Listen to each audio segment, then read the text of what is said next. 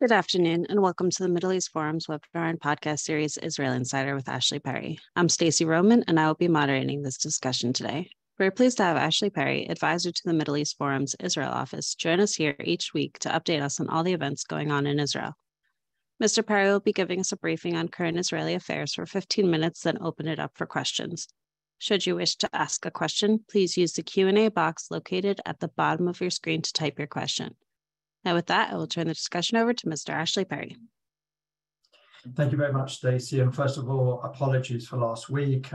As you know from the emails that were sent out, there were some technical problems, but they have thankfully been fixed. So there's quite a lot to get through because there's, quite maybe even 2 weeks of news to get through. So I'd like to start where we were supposed to start last week, but maybe we'll have to deal with it in a little bit less detail. Which is the Israel-Lebanon Maritime Agreement, let's call it. There's all sorts of names that have been used to denote this agreement. But what is clear is there's no agreement within Israeli politics exactly what it means. Just to give a very brief overview, the details are online, so if anyone wants to know a little bit more about it, please look it up. I'm not going to go into the details themselves. They're not something which I understand clearly as someone who's never negotiated a maritime border agreement. But what I want to say is how it's perceived and how it could play out in the Israeli election. So for a number of years, there have been quite a number of findings of quite significant gas fields off the coast of Israel. One of the latest being a number of years ago, what's called the Karish oil field, which basically was well within Israel territorial waters. There seemed to be no doubt. Lebanese authorities for quite a while had accepted that point. And the debate was exactly what was going to happen next. There was also another finding of an oil field. No one's sure exactly how much there is in that particular field, gas field, I should say, which is called Kana. It was supposed to be very much, at least in great part, within Israeli territorial waters. But what basically set off this round of negotiations was in the summer when, for the first time, I believe, Israel, or the company that had won the tender, to basically develop the gas field, took out a boat to develop it, to look into it, to start work on it. And from that moment on, we saw Hezbollah especially, but the Lebanese government to a lesser extent, start to saber rattle. And to a point where Hezbollah sent over 2 unmanned drones over the Karish field to basically send Israel a message. Israel actually shot down the 2 unmanned drones, but the point was made that Hezbollah has the possibility, the potential, the capability of reaching and even targeting the Karish gas field. What came next was an intense negotiations brokered by the Americans. The important part of these negotiations is they weren't really between 2 parties, or at least not directly. Obviously, we know Lebanon does not recognize Israel. Lebanon refuses to deal directly with Israel, so everything had to go through American mediation. And in fact, the agreement is not between 2 parties. Both parties signed sort of a deal or letters of intent, an agreement with the Americans who would oversee it and guarantee the eventual that everything within the agreement would come to fruition. But the way it's perceived in Israel, it depends on where you sit. The current government, led by interim Prime Minister Yair Lapid, has declared this a victory, has basically said that it is a successful exercise in diplomacy. It's one that lessens the potential of war between Israel and Hezbollah, or Israel and Lebanon. It means that Lebanon recognize some sort of boundary with Israel, which again, reading through the agreement shows that that's not specifically true. Lebanon specifically wanted to mention that it does not recognize this as a permanent border and everything's open for the future. but it was one that was recognized by the Americans, by the international community, even I believe the Security Council, or at least a significant body within the UN, has recognized it, has credited it, has acclaimed it in the last few days. And it bolsters Yair Lapid's diplomatic credentials, that he's a person who's able to make an agreement. The other side has obviously gone in a very different direction. It has branded this as a capitulation to terror.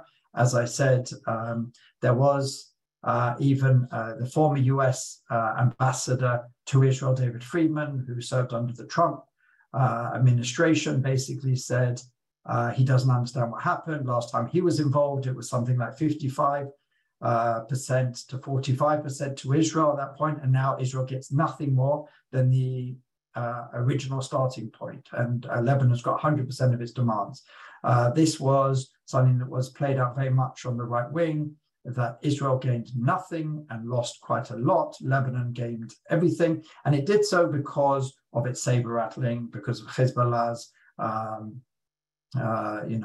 launching of the unmanned drones, and also saying that this is a red line for them, etc., etc.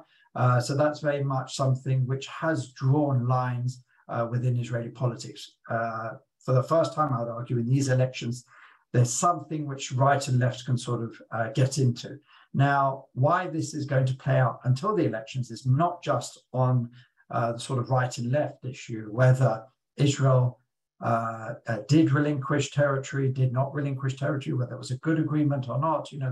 There's a lot of symbolism in there. People like to go back to the Oslo Accords and how Israel gave in to the Palestinians, etc. It's nothing on that level or that stage.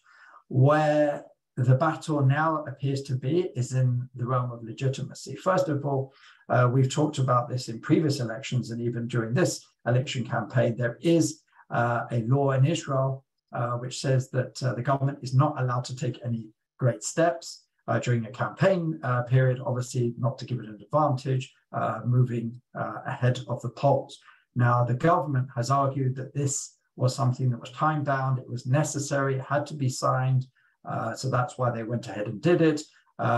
Today, there was a meeting of the Defense and Foreign Affairs Committee in the Knesset, where basically the agreement is sitting now for 2 weeks. The opposition has said there needs to be a vote on it. Some have even argued there needs to be a referendum on it. They say that referendums are necessary and there is a precedent for it, for the giving away of any territory. The government would argue that A, this is not territory, it's maritime area, and there is definitely a grey area on that. It's not the same as giving away land territory or even territory very, very close to Israel's borders. But this is the case they're making. They're saying that a government, an interim government, has no legitimacy to do so. The government knows that it cannot try and pass it through the Knesset because it quite clearly lacks the 61 necessary. So what they have chosen is to basically say that the Knesset can look it over for 2 weeks, and then it's going to go to the cabinet for a vote, which coincidentally or not, is going to take place a few days before the elections.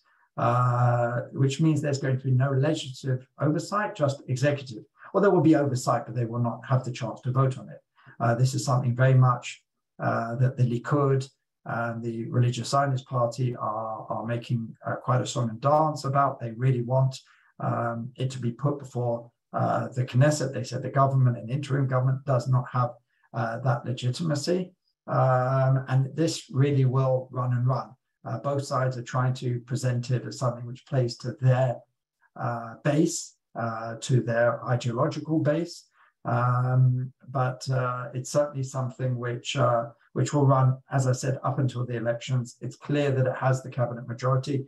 Ayelet Shaked appears to be the only significant voice raised against the agreement. She will vote against, but let's not forget she is someone who's very much tried to move across to the return, as she will put it, to the right-wing religious camp, which is led by Netanyahu. So she will certainly want to be seen ideologically in that camp. So she will certainly be seen as someone who votes against it. But apart from her, maybe Yoaz Hendel and one or two others, it will certainly vote.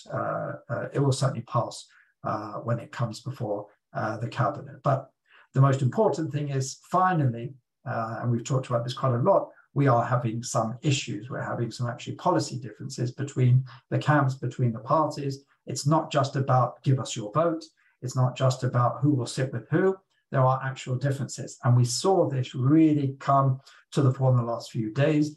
We talked very much how this is an unusual campaign period because of the Jewish holidays, which just ended a few days ago. And now we see really that the campaigns are being ratcheted up. A lot of budgets were really put aside for this time because they knew people's attention were during the holidays, whether you're religious or not. These are still important. Yom Kippur, Rosh Hashanah, and Sukkot, Simchat Torah are holidays which are celebrated even by the non-religious, whether traditional or secular. So we have really seen one of the shortest real campaign periods begin this week. And we saw some issues come out. One of the things I've certainly been talking about to many of the political leaders of parties, potential members of Knesset, is the need to have forward-looking visions. What do voters gain when they vote for a party? Well, Likud certainly led the way this week. Netanyahu put out an idea which certainly plays into the cost of living debate, where for the first time he says that childcare from the age of 0 up until 3 will now be paid for by the state, as is current. From 3 upwards is provided by the state, but he is now saying that it will be from 0 to 3. Quite where he gets the billions of shekels in budget, he doesn't say, and no one's really asked.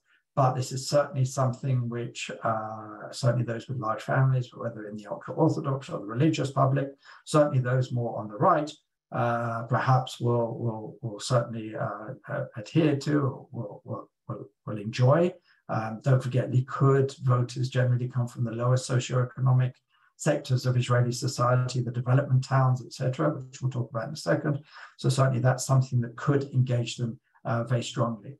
On the other side of the map, we had Benny Gantz's party put out what they called as the Eisenkot plan, named after number 3 in the party, Gadi Eisenkot, former IDF chief of staff, actually served under former Prime Minister Netanyahu. And he's basically promising to bolster personal security, add many members of the police, add border guards, bolster the IDF's ability to fight terrorism, etc., etc. There's some interesting details in there. I would suggest people have a look. But again, it's a forward-looking vision. It's saying this is what you'll get from voting for us. They're counting on the fact that there's a larger amount of unrest amongst Palestinians, especially in East Jerusalem, over the last couple of weeks, to sort of show that he and the Eisenkot and the party leader, another former IDF chief of staff and current defense minister Benny Gantz, are the men to put the situation right.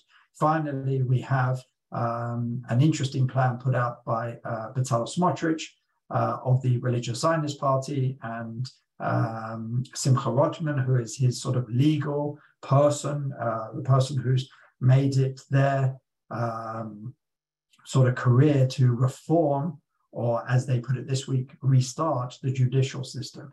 They argue, as many do on the right, that ever since the 1990s, there's been a lot of judicial activism. Now, what does that mean? Is that there are two main thoughts within judicial philosophy around the world. There are those Supreme Court justices who basically feel that it should be left as much as possible up to politicians to legislate. They stay out of it unless there's something really egregious that they need to step into.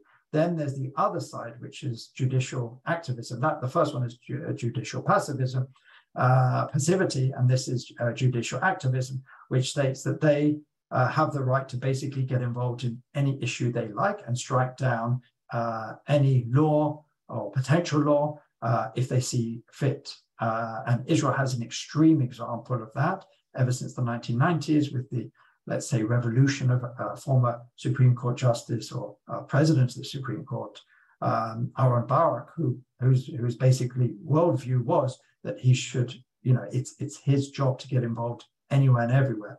And ever since then, Israel has been known as having one of the most overactive or activist judicial systems. A lot of people on the right feel that even when the will of the country means that the right should be in power, a lot of its issues, policies, and laws will or have been struck down because of this overactivist tendencies in the Supreme Court justice system. And they argue many of these justices, which as the system is today, they sort of vote on the next generation of justices, are ideologically very much on the left and antagonistic to a lot of right-wing views. So the Religious Zionist Party has written a very lengthy manifesto on this to reform what they call Restart, change the balance back towards decision makers and politicians and away from unelected officials, as they would call it, the members of the Supreme Court Justice. So the public is starting to get some issues ahead of elections. We're less than 2 weeks away from elections. But the most important thing and what's going to decide these elections is who can bring the base. We talked a little bit about Likud, who have the major support in the lower sectors, lower socioeconomic sectors, especially in the development towns. And what we've seen over the last few elections is a lowering of the amount of people who came out to vote from these sectors, as opposed to the more center-left bastions, Tel Aviv, the largest cities, where the voter has pretty much remained steady. That is why we've seen again and again, and we still see it even today, even though there are issues, Likud is very much determined more than anything else to get out its base, to make sure that those who didn't vote last time will vote this time. And their original plan, slogan was 1 + 1 = 4, which means one person should bring another person, and then we'll have 4 years of stability. That is really where they're going, because they've understood that they can't really bring too many more voters across from the center or the center left. And at the moment, they are being picked off mostly by the Religious Zionist Party. The exceptional popularity of Otzma Yehudit, Jewish power leader Itamar Ben-Gvir, who is a member of or whose party is running with Smotrich's Religious Zionist Party, is pretty much picking up a seat at the Likud's expense every week, every 2 weeks. Likud has gone down in some polls to 30. Lapid's, Yesh Atid is really at the heels. There was a time where the difference between those two largest parties was 12 seats. According to some polls, it's as low as 5. Most polls have it 7 or 8. But it's clear that Likud now see that their greatest chance is basically making sure that those who, so-called Likud voters or those in Likud bastions come out and vote.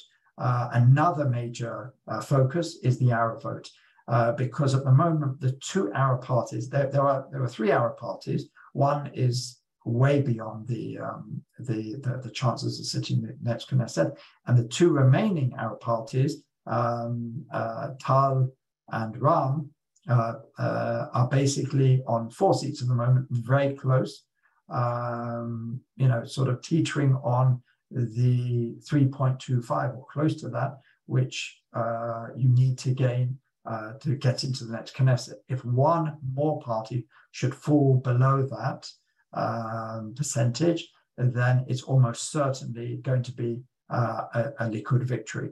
Another thing to look out for, finally, is Ayelet Shaked. A lot of people are saying to Netanyahu, it's about time that he basically allowed some of his voters to go across to Shaked, as he did in the past with Smotrich and Ben-Gvir, ironically now, who are his greatest threat.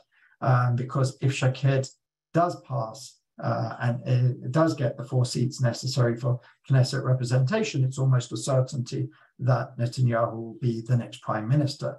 There seems to be a certain amount of history there between the two, a certain amount of animosity. Netanyahu at this point does not seem to be doing that. He seems to be going hard against potential voters of Shaked, and she still seems to be getting no more than 2% in most polls, quite a way away from the 3.25 that she needs to pass and have Knesset seats after the upcoming elections. So at the moment, it's really neck and neck, as it has been.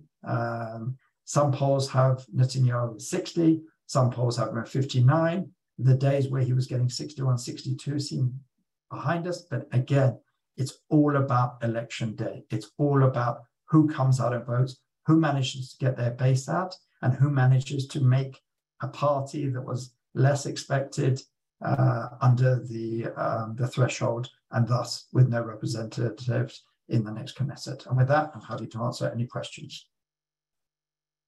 All right, thank you so much. The first question is from Carrie Hillebrand. Do you see any connection between the proposed maritime agreement and the IDF opening up the border of Hajar? No, I haven't heard too much of a connection between that. You know, everything could be connected. Hezbollah, are certainly a party to be reckoned with in Israel, and Israel is always watching what's going on there. Again, something which the left of center, or the current government, point out to in this particular agreement is it also helps the Lebanese economy, because obviously we know the Lebanese economy has been sinking fast, and it's destabilizing the country, and a destabilized Lebanon, they would argue, is not good for Israel. So anything which helps stabilize Lebanon, especially its economy, can only be a good thing for Israel. Thank you. Taffy Gould asks, where do you see the left-right division amongst Israeli voters today?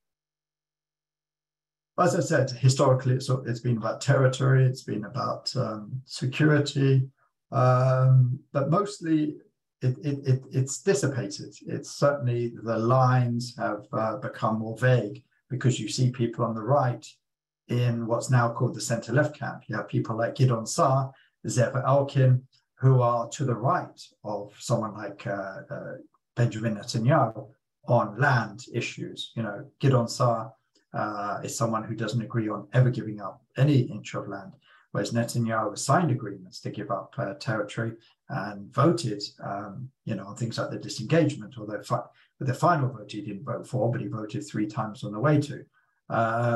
So that's become certainly blurred. As I said, the issues are starting to return, but the fact that there are so many right-wing figures in the so-called left-center camp shows that there is a blurring of it, and much of it comes down to personality politics. So it's very hard to say exactly what differentiates between the two sides. It's more of what many people say is Israeli politics is very tribal. I think that's always a little bit overstated, because you can see 10 years ago different patterns, 20 years ago certainly different patterns. But people who define themselves as right-wing will vote for a party which defines itself as right-wing, regardless of what it actually does, what its issues are. As I said, you could make the case that Netanyahu could sit very nicely ideologically on the center-left, considering much of his past activities, but he defines himself very much as a right-wing security hawk. So those who consider themselves right-wing security hawks would feel very comfortable voting for him, regardless of the history or the facts. So it's very much tribal today and personality-based, as opposed to the really hard-hitting ideological policy orientation of previous generations, let's say. Understood. And you were talking about the different ways that the parties are trying to differentiate themselves, and going to your last point there of it being more tribal and location based. Will this work with these different trying to help the voters see the future? Well, as I've said, as someone who's worked in many elections, the key to any election victory is what's called GOTV, get out the vote. On the day of election, it's really important, especially in a proportional representation system like Israel's, where every vote counts. Every vote can be, when each vote, each seat can be worth tens of thousands. That's not that much in the greater scheme of things. So if, Likud's plan really does energize its base, really does make sure that any potential voter out there goes out and votes Likud on election day, then they will have their 61, regardless of what the polls say. Because don't forget, the polls, when you design a poll, you're basically just asking 500 people, or whatever it is, it's usually 500 people, how they will vote. And there's always going to be some who say they won't vote or they don't know yet, but they don't really factor that in. They usually just put all those who will vote and just put them in a nice pie chart. But on the day of elections, it all matters not who 500 random Israelis will vote for. It's how much of the people who say they're going to vote for a party or potentially could vote for a party will get out. The percentage of voters over the last few years, because of our incessant election cycle, has gone down. And as I said, the important thing for the Likud, which obviously Netanyahu and his advisors have looked at, is the fact that in their backyard, amongst their base, it's gone down in greater numbers than on the other side. The Arab voting percentages have gone down drastically. And if they continue to go down to the point that some people have suggested, there is a very real danger that they'll be down from 15 seats only a short couple of years ago to 4 seats. And that will not be down because the Arab numbers, the numbers of Arab Israelis have gone down, but the number of Arab Israelis who A, will go out and vote, and B, will vote for one of their Arab parties has dwindled. Interestingly enough, interim Prime Minister and Yesh Atid leader Yair Lapid has basically been making quite a stir in the Arab media. He's been doing quite a lot to try and drum up interest in these elections, to try and make sure that they come out and vote. But there are those who say it actually could hurt him, because if he manages to take some votes from the Arab parties to Yesh Atid, or maybe some of the Zionist parties on the left, whether Meretz or Labour, that could actually hurt his chances of returning to the premiership. Because again, if one of those parties simply does not get the 3.25% necessary to cross the threshold, then it tips the whole balance. So there are some who are saying that this strategy may not actually work to Lapid's. It may work against him at the end of the day. Again, everything remains to be seen. If the Arab parties can get out and make sure that their people come out and vote, then that's a whole different story. If they can manage to get 3 parties across, then that will certainly harm Netanyahu's chance. But at the moment, one of the parties, Balad, who's running on its own, doesn't seem to be that close to the threshold at this point. And as I said, the 2 remaining parties are perilously close to that threshold. So that's something that Netanyahu would like to see the opposite, would like to see a lowering of the votes in the Arab sector to ensure that he gets the 61.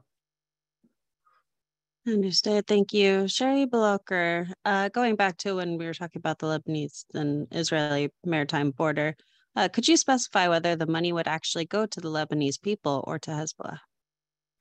Well, officially, ostensibly, it would be a Lebanese government. So that, the Hezbollah are not party to this, but Hezbollah are party to the Lebanese parliament, the Lebanese government. They're a very powerful and central actor in the Lebanese political hierarchy. So it'd be impossible to leave them out. But obviously, Hezbollah are not mentioned in this agreement, and ostensibly, it doesn't go to Hezbollah. And in fact, even the Americans have guaranteed that it won't go to Hezbollah. But at the end of the day, it's going to be very, very hard, A, to see if it does, and B, to stop it. Because as I said, Hezbollah are represented in the top levels of Lebanese politics.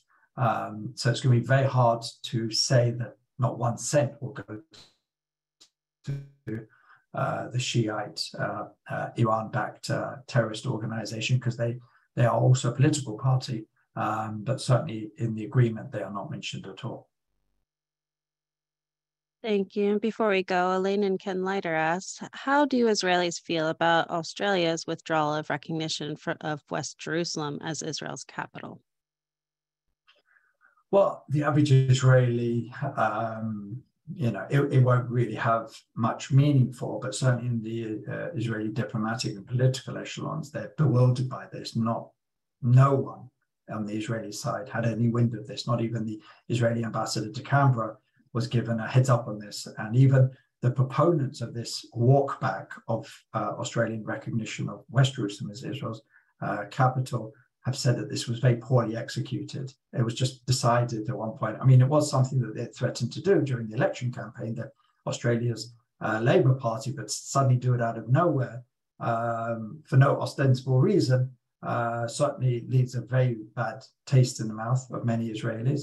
Some are saying that Israel decided to go very harsh on this, really to stop the more major commitment, which would be for Australia to recognize a Palestinian state, because that would be a major coup for the Palestinians. And some Israeli diplomats are saying behind closed doors that they needed to go tough against the Australians on this issue to send a message that, okay, we're not happy about this, but should go no further. But it will certainly not help Yair Lapid. We talked about earlier, burnishing his diplomatic and international credentials, but the fact that a major ally, Australia, just days before the elections, have just decided to walk back a recognition of Israel's capital certainly won't help his cause at all.